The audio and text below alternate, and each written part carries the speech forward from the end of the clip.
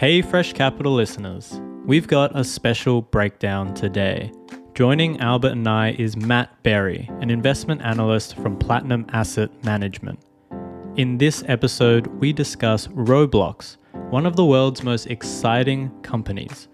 Known as a kids gaming platform, over 1/3 of American kids under 16 play games on Roblox's platform. But Roblox is more than just computer games. It's the latest way to hang out and socialize online. We break it all down in this episode. Listen and enjoy. Welcome to another episode of Fresh Capital. Every week we provide a refreshingly simple way to learn about companies and investing. My name is Dan. Joining me today, old friend Albert and a new friend, Matt Berry from Platinum Asset Management. Matt, how are you doing? Yeah, I'm good. Thanks for having me on. Thanks for coming in on an early Saturday morning. Albert, how are you doing? Going good, Dan. I think we talked about before, but I'm at my parents' house and they've got this super fancy coffee maker, which is it's a bit luxe. It's like a fancy LED. So you're caffeinated and ready to go. This week, we're talking about the pitch for Roblox.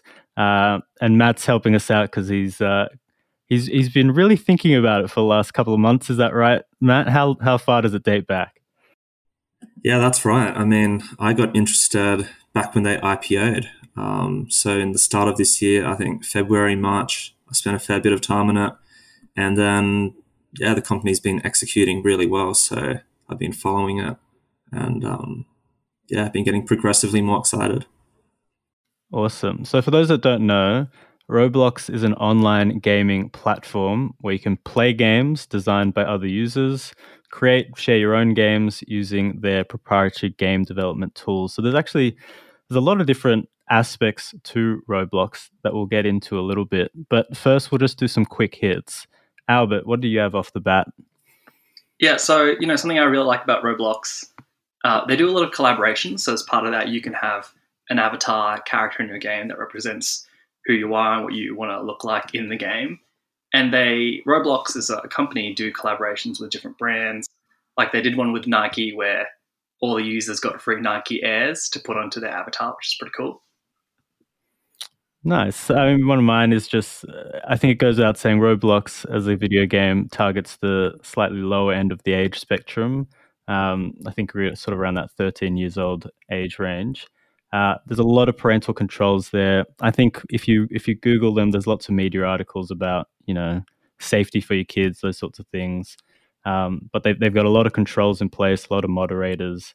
You can have parental pins, which essentially stop your kid from maxing out your credit card, those sorts of things. Not really a big part of the business, but it's just good to flag that at the start that it's a thing they take seriously. Matt, do you have anything as a quick hit? I'd say what I find pretty cool is that people think about this as a gaming platform for kids. And I think that's because a lot of times when people look at new disruptive stocks, they try to analogize to the past. So they try to say, oh, I'm used to looking at game stocks, so I'll think about this as game stocks 2.0. But I think what's really cool about Roblox is it doesn't quite fit into any old categories. It's not quite a game platform. It's not quite a social media platform. And you can see that by the fact that some really cool stuff happens there. For example, I think a few months ago, someone paid $3,500 for a Gucci bag on Roblox. So it's not quite, you're spending money to hang out with friends there and for the social status of, spending that much money on a Gucci handbag. And I think that's really unique. Well, this is a good segue into what is the market overview? Where are they playing? And as you say, it's not just a place where people play games. It's where they can create. It's where they can hang out with their friends. If you wanted to visualize it, it looks a little bit like Lego in terms of like its sort of graphics and that sort of thing. But Albert, if you sort of wanted to place them, you've got hardcore games like your COD or something like that. You've then got like Nintendo Mario, which is a little bit more, I don't know, younger for the audiences. Where do you put in Roblox in this sort of spectrum from a user perspective, but then also just more generally as a company? Yeah, I probably don't put Roblox into anything close to either like Mario or like a hardcore game, because like Roblox as a company is not actually a game. It's a gaming platform. So it's probably more analogous to something like Unity, which I believe is listed, or which with their Unreal Engine, or potentially like other gaming engines. So I probably analogize that more to what Roblox is as a business. In terms of the kind of games that it creates, because it's a gaming platform, it's got a pretty vast spectrum of different games. And obviously a lot of them are geared towards kids, people being 9 to 12 or over 13, which is their age categories. But across, the games or the products on the games, they've got a pretty wide spectrum as well, right? There's people who design Ariana Grande concerts where you can relive a concert in Roblox. Or there's games that are like horror-esque escapist games where kids run away from like pigs with baseball bats. And so it is hard to kind of bucket it or try to analogize it to like COD or Mario, because it's not like that at all. Is this where it's more like the metaverse? I mean, how would you categorize it, Matt? Yeah, I would say Albert's probably on point there, but I think what sets apart Roblox that people probably don't appreciate is it actually does many different layers of offering the game. I shouldn't say game, it's really experiences. So there is that Unity aspect of you have the game engine and you can make these experiences. But what sets the business apart is they're vertically integrated. So they have, for example, all the infrastructure, globally to be able to offer, huge multiplayer concurrency at very low latency. For example, I think they have nearly 10 terabits per second of bandwidth capacity. And for perspective, Cloudflare just crossed 100 terabits per second. So it's kind of, they're nearly a tenth the size of Cloudflare when it comes to infrastructure. I like the fact that it's just vertically integrated. You have the game studio, you own the users, and you have all the infrastructure as well. This is an interesting point because we might get into later some of the competitors, and we look at Unity or Fortnite as a competitor. One of the things which has sort of limited them recently in terms of their outlook is that Apple has, what do they call it? They're essentially restricting advertisers' right to view some of the user data. And that restricts them because they monetize advertisements through the game. And the reason they have that problem is because they're not vertically integrated. Like they rely on platforms or iOSs like Apple for them to monetize and sell their game.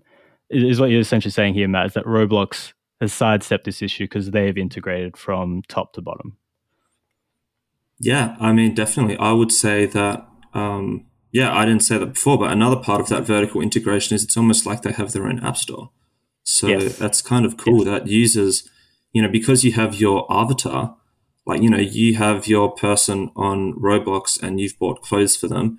When you go to play a game, you might no longer search the app store, because if you go on the app store, you have to download another app, and that's friction, and you'll be playing the game in that app with, starting from a blank piece of paper. Whereas when you go into Roblox, you'd rather go into Roblox to search a game because you have all your friends already there. You have your skins, your avatar clothing already there. So it is kind of sidestepping, the iOS App Store as well. Is this a little bit like Steam, Albert? Because that's when I saw the sort of outlay for Roblox, and Matt made a grimace, so maybe he's like, don't compare this to Steam at all. But Albert, how do you see it sort of fit in to that? Because Steam is also a marketplace in a sense where lots of developers pop up their games. Yeah, so Steam is probably analogous to what that kind of Roblox marketplace or app store looks like, where users can, build and publish their, or 3D experiences is what Roblox call it, but games, for lack of a better word, but there really are experiences because for the most part they're not just games, like they're literally concerts and social hangouts and recreations of people's schools and things like that. And so the Steam element, Dan, that you could be referring to is like the fact that you can, as a Roblox user, choose different experiences to play, and like Matt said, you're jumping into that experience using your character, your avatar, already preset. If you've got your Gucci bag, you're going to have your Gucci bag whether you're at the Ariana Grande concert or whether you're running from these like horror pigs with a baseball bat. So, Albert, do you want to freelance a little bit here? What's interesting you about Roblox? How about you set the next topic? Yeah, so when I kind of zoom out and look at Roblox as a game, or Roblox as a platform to kind of use more accurate terminology, it's really running on a couple of different tailwinds that we see play out a lot. The first is user-generated content. So, we see the real big shift at the moment towards, UGC, the rise of like TikTok, Instagram, Minecraft has a bit of user-generated content, YouTube, but users now are creating content and more content and higher quality content. And for Roblox as a platform to enable users or developers to create their own content, to create their own experiences, really plays into Roblox's favor. And we'll talk about its network effect, I'm sure, later on in the pod. But, as you have more users and more developers come onto the platform to create different experiences, you're going to attract more users who then attract their friends, who then attract their developers. And it plays really nicely because Roblox actually have a really smooth transition from being a user to being a developer. Every year their developer cohort is actually growing and growing stronger, which means they're creating more content for the Roblox platform. Does that fit in with your thesis, Matt? I mean, I might just give a little overview of some of the numbers there before you go, Matt. But so for Q3, they just released an update, and their share price rocketed afterwards because they were good numbers. They're up to 47 million daily active users. Engagement grew by about 28% to over 11 billion hours. Bookings, and we'll get into how they monetize the platform in a bit, improved also by 28% to 638 million. So across the board, everything's growing, even though people are back in school. How is this all fitting together for you, Matt? And I might just quickly jump in there because, I've seen screenshots of people's, screen time on your iPhone. Like on iPhone, it tells you what you spent most of your apps on. I've seen screenshots on Twitter of people's phones being like, this is my cousin. They've played 15 hours of Roblox this week and they've been on Instagram for like 1 hour. Or this is the amount of time or all the different concerts or whatever that, my son is playing on Roblox. I've seen like letters that kids write their parents during quarantine being like, please, mum, can I play Roblox? Like, the 47 million daily active users is an incredible number, but it doesn't really capture how obsessed, kids are on this platform. Yeah, no, definitely. I think even a bit more than a year ago, the company came out saying that in the US, I think 2/3 of 8 to 12-year-olds were actually already playing Roblox. And it was the number one way for kids to spend pocket money last Christmas, I think. And yeah, I think, those numbers that you said, Dan, it's incredible. But I think what's even more incredible is the fact that they have all these users and they're growing all these users. They are actually growing users 43% most recently, growing total hours spent, I think 41%. This is all with the headwinds of the US opening up post-COVID, and all these kids that used to stay at home and play Roblox now actually have to go to school 5 days a week, and you're still seeing usage flat to growing. So I think that blows my mind because if you take away those headwinds, this business is actually growing even faster. But back to what Albert was saying about, what stands out, what makes this business incredible. I agree that the whole angle of letting your users generate your experiences for you, I think that's really cool. And I think that's the future, and it's really hard to compete with, because the old school economic model of making a game, right, is you pay all these game developers big salaries. They work super hard for, let's say 24 months is how long it normally takes, 1 to 4 years. And so if you're a game studio and you want to commit to making a game, you need huge financial backing. And that's why these game studios are generally owned by big players like, EA or Activision, because they're the only guys with the balance sheet to fund this. And so you make this huge bet at the start that this game is going to be a big thing. You fund it for a few years, and then you release it to the audience, and you really don't know what the traction is going to be like. It could be a huge flop, and you've spent, $10 million. I think AAA games now cost something like $100 million to develop each. And it's actually really risky because you sink so much capital up front, you don't know the outcome. And what's happened with the industry now is the industry's stopped releasing as many new games as before. So what's happening now is the gaming industry releases mainly just sequels, because they know that if you bought the last Call of Duty or the last FIFA, you'll probably buy the next one. So what I think is cool about Roblox is they have a much more iterative way to come up with new experiences or new games. So you create a pretty basic concept. If it gains traction and there's users, then you invest a bit more. Then you see what parts of your experience the users are using, and you can develop more that way. And I think it's just a much more effective way to develop games. And I think it's going to be hard to compete because these guys have millions of developers. So this is interesting, because this is going to be, for the listeners out there, a flag. I'm going to be the challenger here to Albert and Matt, I think. And this is going to be my first challenge. And that is, we talked about the benefits of vertical integration before on the business side of things. I see that similarly for game development. If you're an Activision or an EA, because you have the developers in-house, you can really leverage your learnings, the user feedback, to create the next hit game. At Roblox, you've got 18-year-olds developing these games, etc. They don't have access to all of the user data that Roblox have. And if you look at some of the games that are being made, they're not original. They're maybe like a Club Penguin knockoff.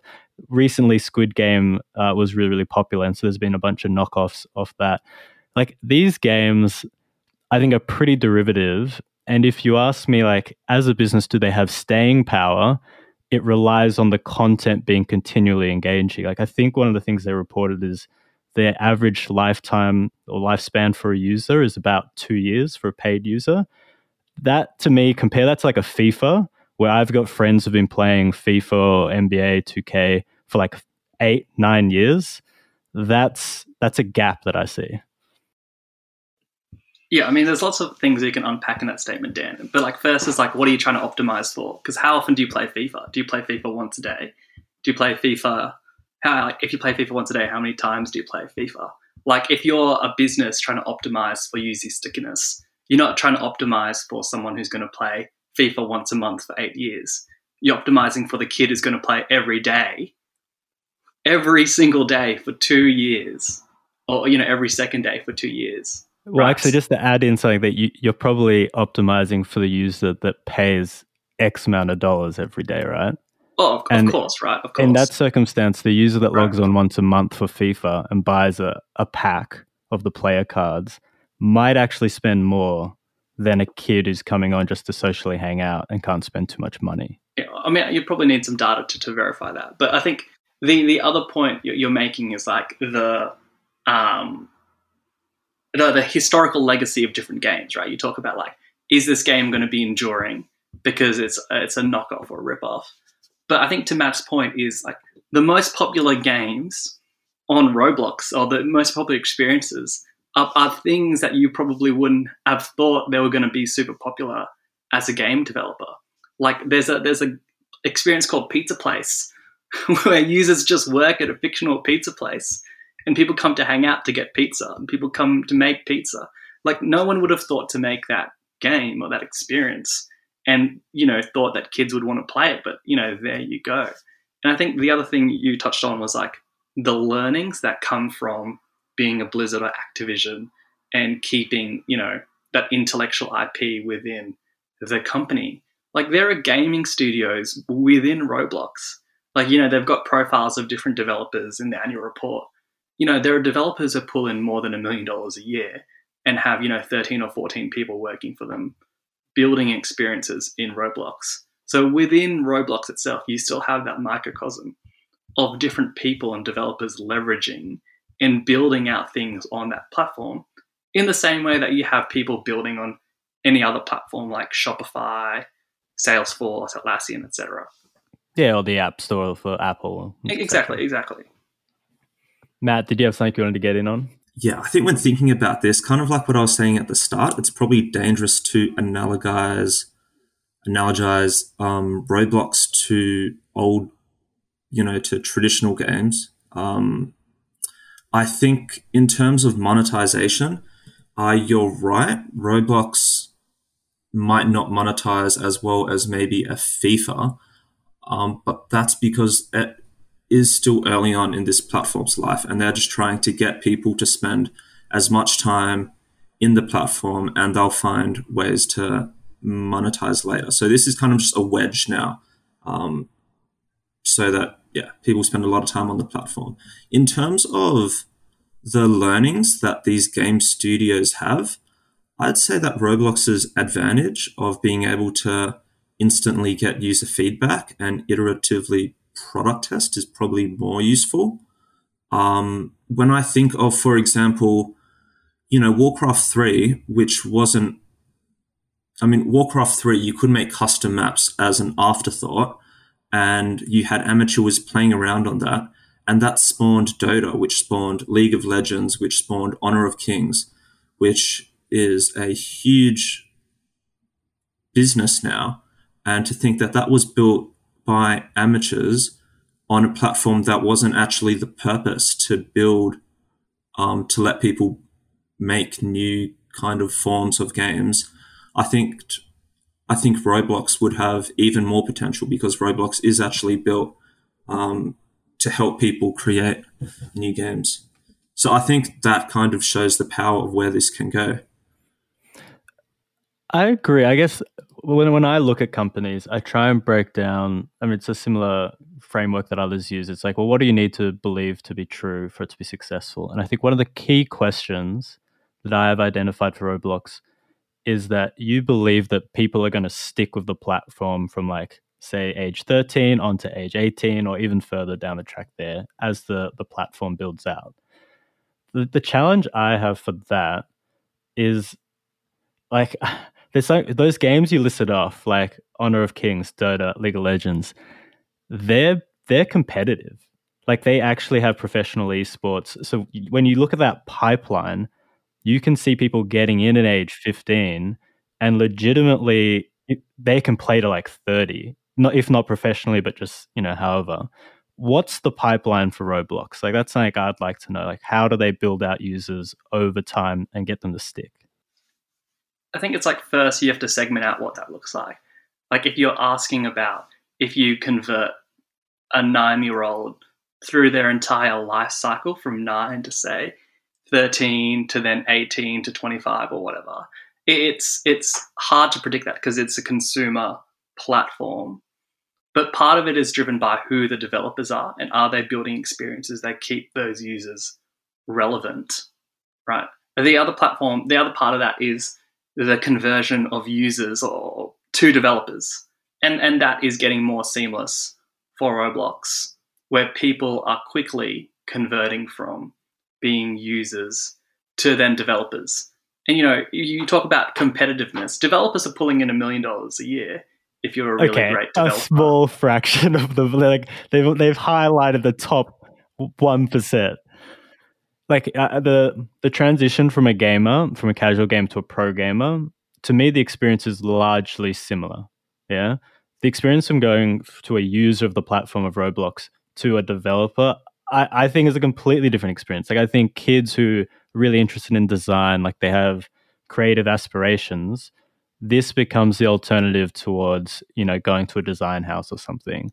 But I don't think anyone's going to play the game and be like, this is so fun. Now I'm just going to make the game as a business. I actually disagree on this point, right? Because in the 50s, in the 50s, you had people who played with Lego. And 50s was a world of manufacturing and building, right? Lego was so pervasive, and it still is, but in a world where manufacturing reigned supreme. In the 90s, where PCs reigned supreme, you had people tinkering with PCs who became really great leading consumer computing experts like Steve Jobs and Bill Gates. Like they talk about tinkering with PCs really young. Now you have a bunch of kids tinkering on a low-code platform called Roblox. And what does that mean for the future? Like, if you believe Roblox becomes a development platform where people can build out what the metaverse looks like, then absolutely there's going to be stickiness. I'm going to borrow one of your phrases from this episode, Albert. I'm going to need the data on that one. Yeah, I would say on that point, just on what this platform would look like going forward, I think what makes it a really interesting potential investment is that it does, on the surface, look like a platform that is just for kids. And I think that's what makes people dismissive of this. But I think if you look at a lot of tech innovations, a lot of the time it first gains traction with kids, and then as the product improves, then it gains traction with people older up. So I remember, for example, TikTok 1.5 years ago, I thought it was the biggest fad ever, and I just did not get it. And then I found myself hooked on it, say, half a year ago, and I had to uninstall the app.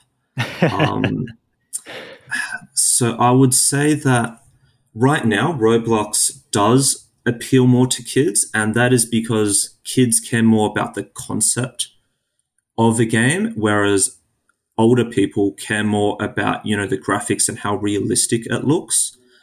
But I think it's only a matter of time before Roblox's platform is well positioned enough to actually have very sophisticated games. And you're seeing evidence of that. So there's startups now that are raising millions of dollars off VCs that these startups are just focused on making games on Roblox. So you're getting professional, AAA game developers now making stuff here. If you look at the improvements on the platform, so the avatars are no longer these blocky Lego-like characters. They're becoming UGC. You can look like anything you want. If you've seen Ready Player One, that's kind of the idea of that.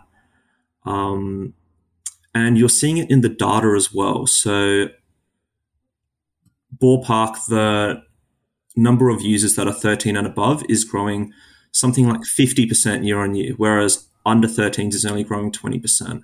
So you are seeing it gradually appeal to older users. And there are experiences that are appealing to older users that are coming more on the platform now.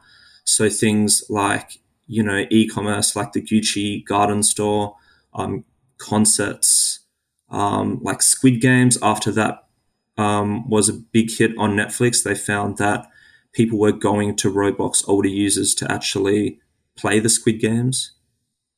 So I think it's probably one of the biggest question marks, how far up in age this platform can appeal to people. But I think this has the best chance. I think, Dan, if you want to analogize to games, though, like you talk about, people playing FIFA for years and years. Like, people stick with the games that they played with growing up. Like, I still play Pokemon. and I first played Pokemon when I was like, I don't know, 7, right? I've played the latest Pokemon. We'll play the next one that comes out. I pre-order the next Pokemon that comes out, right? And I'm almost 30. I think, Matt's right. Like, the under 13s and over are the fastest growing segment of Roblox's age demographic. And it's been like that for the past, 7 to 8 quarters. And so if I believe that Roblox can exactly yes, more than half these. So if I really believe that, the developers of Roblox can continue, and developers being the people who develop on the platform, can continue to build experiences that are relevant. And as they get older, they'll build experiences that are relevant for them as well. It's not 12-year-olds building experiences. It's 21-year-olds, it's 18-year-olds who are building experiences. That it's going to shift as people age. Mozart made a symphony at 3 years old, so you might get one of those developers on Roblox. One thing I wanted to pick up was Matt used the word which had been circling in my head, which is fad. And it's interesting when we talk about why are some of these younger users on the platform. And I actually don't believe it's because of the game. I think it's because their friends are there. It's the social link. And that can be incredibly powerful because then it sticks and locks them in. But Matt, I'm really curious on your thoughts on this. And I know you've already prefaced this whole episode by saying let's not analogize to certain things. But I think of MSN. Before MSN, you had MySpace. After that, you've had Facebook. And there's statistics around there about how their users are sort of dropping off in terms of engagement. I'm just wondering, like when we think of these social platforms, which we all grew up with as kids going through high school, etc., they change over time. Like the kids that are in primary school, high school now, they're using TikTok or a platform that we didn't use. So when we look at Roblox, if we characterize it as the social hangout place for kids, what gives us confidence that in 10 years from now, there's not a Roblox 2.0, another company? Yeah. I think what differentiates Roblox from the examples you gave before is the fact that as much of this platform as possible is user-generated content. So basically what that means is that the platform will evolve with people's taste changes. So something like MSN, it stayed like MSN, and then people wanted to, like with Facebook, you had photos and you had your stories, and MSN's user interface stayed completely the same. So it eventually became redundant. Whereas with Roblox, developers will make whatever users, think is the flavor of the day. The other thing regarding the fad is I think with every passing month post, April 2020, which is when all the users initially joined because of COVID, for every month further away from that date where those users are still staying, just gives me more and more confidence that users will be sticky. And that's why I said, this is more exciting now than it was when I looked at it when they were looking to IPO late last year and early this year. Yes, and I guess the only thing I'd add to that, Dan, is you've used MSN to analogize, you've used MySpace to analogize, and they all died, right? But there's one other user-generated business from the early 2000s, around the same time Roblox was founded, that is still really strong, and that's YouTube. And I think that's a way better analogy to think about, because YouTube, again, is a user-generated content platform that you could argue was a fad, but because it was user-generated, it always remained relevant and still remains relevant because people would create content based on what's interesting. And YouTube has evolved. Right now, it's like live streams and TikTok equivalents and, heaps of other things. But it's about how users keep the product relevant.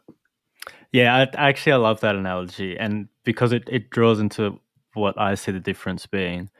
With YouTube or even Twitch, the users creating the content become tastemakers. They become people who, when PewDiePie did reaction videos or an overlay on game videos, that really exploded the scene with people emulating PewDiePie and then riffing off it, doing their own take, making things fresh and original. I think there's a tension between what you guys are saying about the pathway from a user on Roblox to a developer, and then also accepting that those developers are becoming more sophisticated.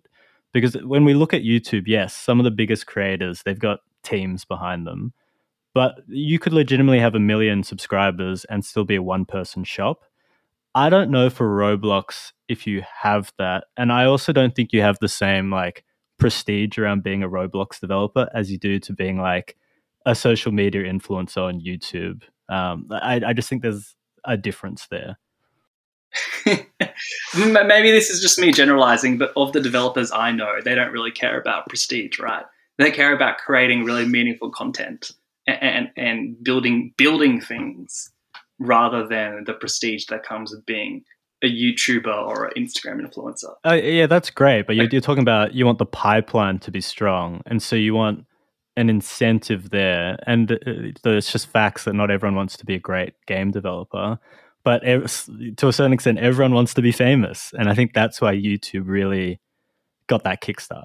Well, I think there's 7 or 8 million developers on Roblox of 47, daily active users. That's, like 10%? Yeah, but those numbers are inflated. We know this. We know like the bottom 20% is probably just like empty accounts who just or who put up absolute crap. It's the same with YouTube or TikTok. Yeah, exactly. But you're using the totality of numbers as evidence of something. You go, Matt. Yeah, I think I would probably side more with Dan here in terms of I think the developer base is moving towards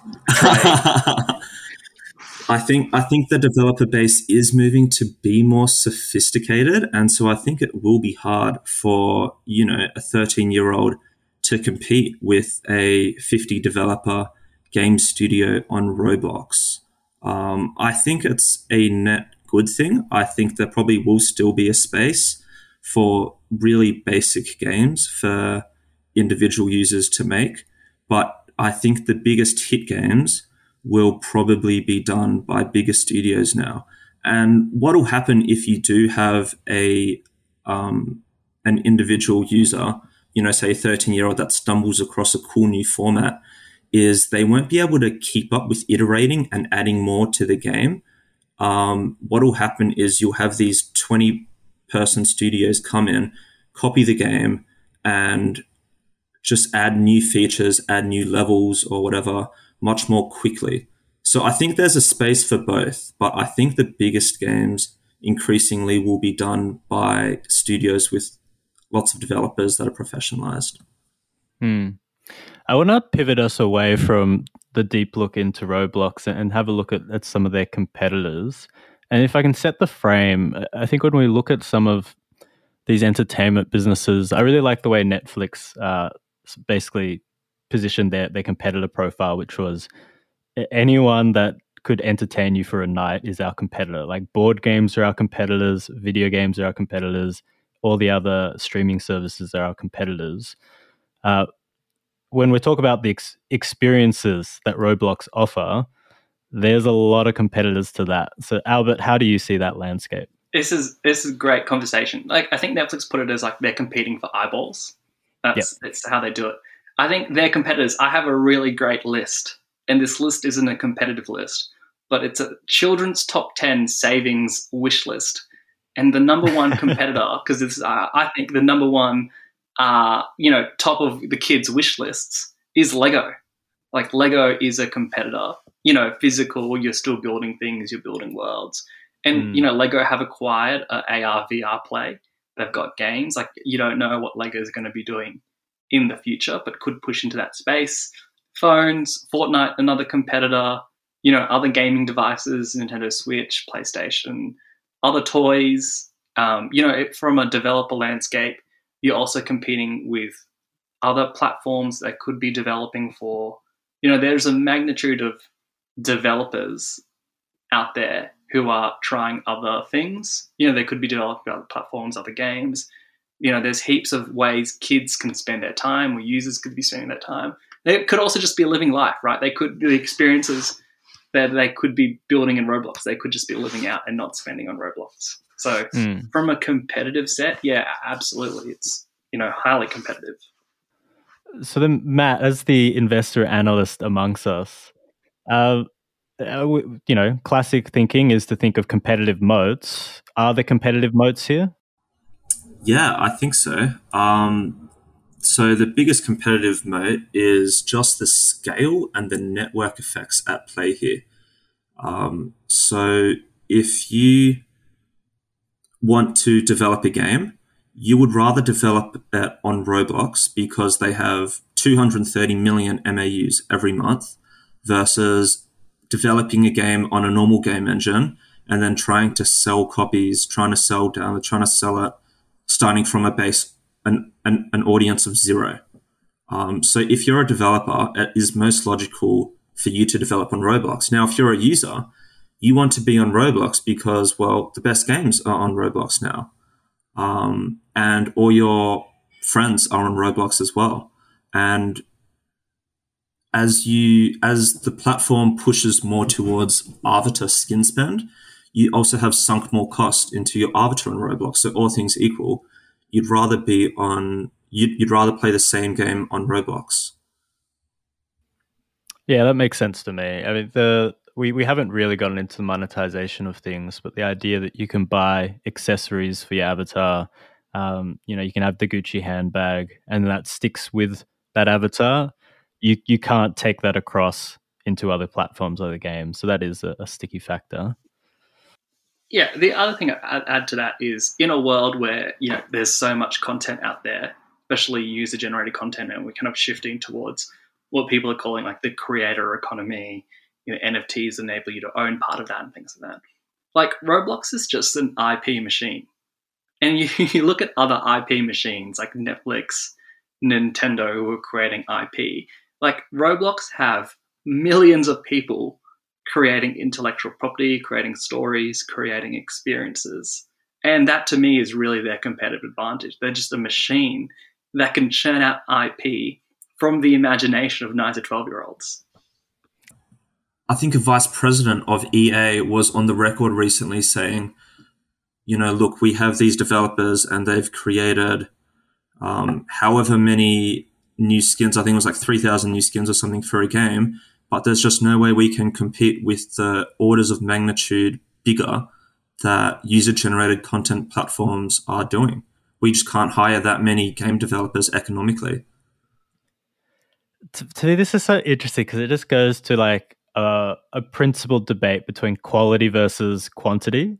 And I mean, Albert, when you said, we've got this army of 9 to 12-year-olds churning out content, I immediately thought, I feel so sorry for whoever has to sift through that because it's probably just terrible. The best thing about content is that it's subjective. True. Right? Content is great dependent on your own context, right?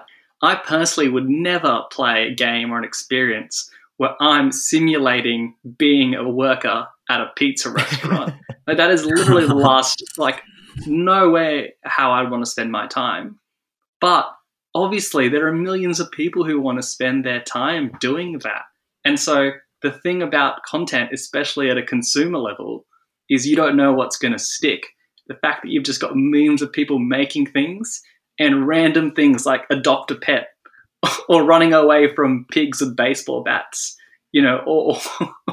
or being in fantasy high schools and things like that. The fact that those things stick is incredible. I don't know if I'm persuaded. I think what just came to mind was like the fast food versus nutritional food. Is like I sort of think some of those games are empty calorie.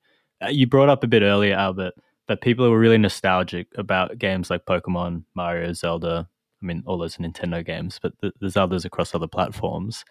Like, I would say no if you asked me. Will the 10-year-old kid playing the pizza shop or hitting pigs with bats, will they remember that 10 years from now and look back fondly? I just don't think so, because I think there's that gap in quality.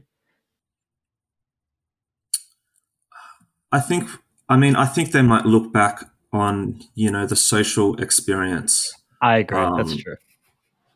Yeah, it's kind of like when you're playing at the park, it's like, when you're 30 years old, are you going to, climb the monkey bars and go on the swings?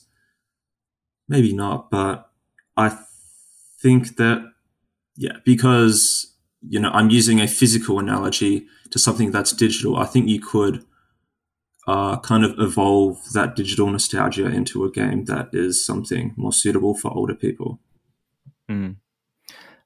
I think we're probably coming up towards the end of the ep, but maybe if we wrap up sort of future growth with our verdicts at the same time, one of my concerns for Roblox is I think, as I've sort of said, I've got some concerns about whether they're going to keep up this momentum. And if I had to bet, I would say that they're probably going to decline in a similar way to, like, even Fortnite has declined from when they were really the predominant fad. Doesn't mean they can't be a successful business. It just means that I think there's some deflation that needs to occur. And then when I look at future growth, what I think is telling is, like, in their prospectus, they lobbed the potential for China, because of course every business wants to get into China. There's billions of users there. I just don't see the fit. I mean, even the Chinese government has restricted the amount of time kids can play video games to the Friday, Saturday, Sunday for like only an hour.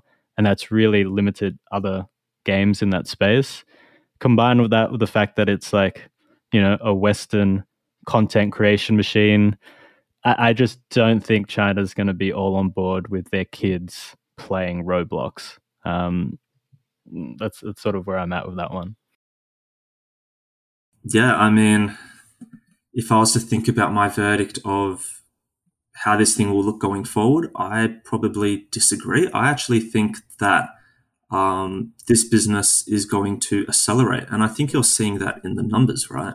So post-COVID, this business, in terms of users, was growing around the 20% mark, 22, 23%. This was, say, May, June 2021. And, looking back at IPO, I thought that this business would probably be flat in terms of usage for the year lapping COVID. You just have to digest the fact that everybody was at home and could play it all day. And now you have to go back to school, you have to go back to work. And so I thought it was incredible. They were growing 20%. And now in the most recent numbers, they're actually growing usage 40% on top of, even while already going back to school. And an interesting fact is that in the US DAUs are flat year on year, but US MAUs are up 30%. And what that is telling you is that there are actually still more users playing on Roblox, but just that they don't play as frequently because, if they have to go to school, they might only play on weekends. So the number of DAUs is flat, but you're actually still seeing underlying the number of users growing. And I think once you lap that year where they're digesting this, reopening headwind, I think they can grow even faster than what they're growing now, which is at, 40% usage. And I think it's probably not fair to compare to Fortnite just because with any single game, you're right. Normally you see a spike for a year or two and then usage plummets. But I think there is an evergreen nature to user-generated content where the platform actually just gets more and more appealing. In terms of thinking about where this business will go in the future, I think it's just getting started. I think you have opportunities in things like e-commerce. I think it is much more fun to go shopping in a 3D world where, each experience can be run by a different brand. And you can go there, with your friends in their avatars as well, try on clothes.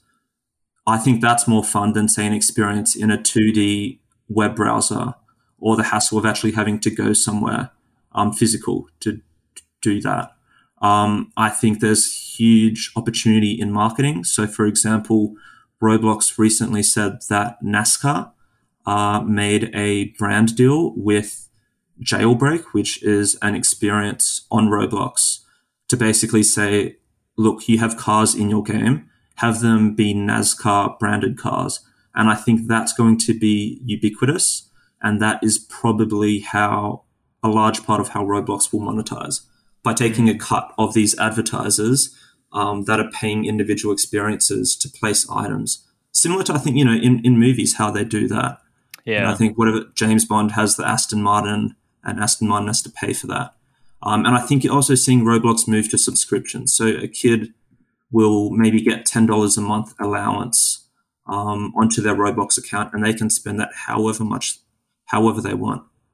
And then you have all the, depending how bullish you want to get, you can say they're going to go into education, concerts will be online. There's many avenues for this thing to grow. I think it's only just getting started.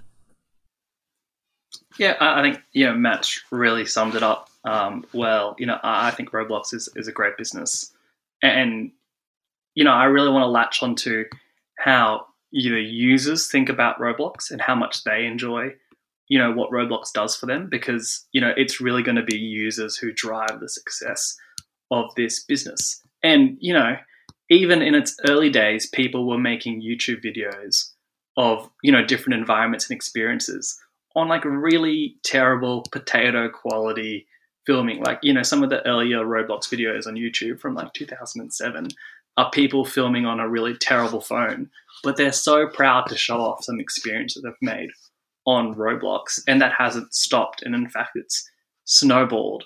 And I think that real big love that customers have for the product and the business will continue to propel Roblox forward as a whole.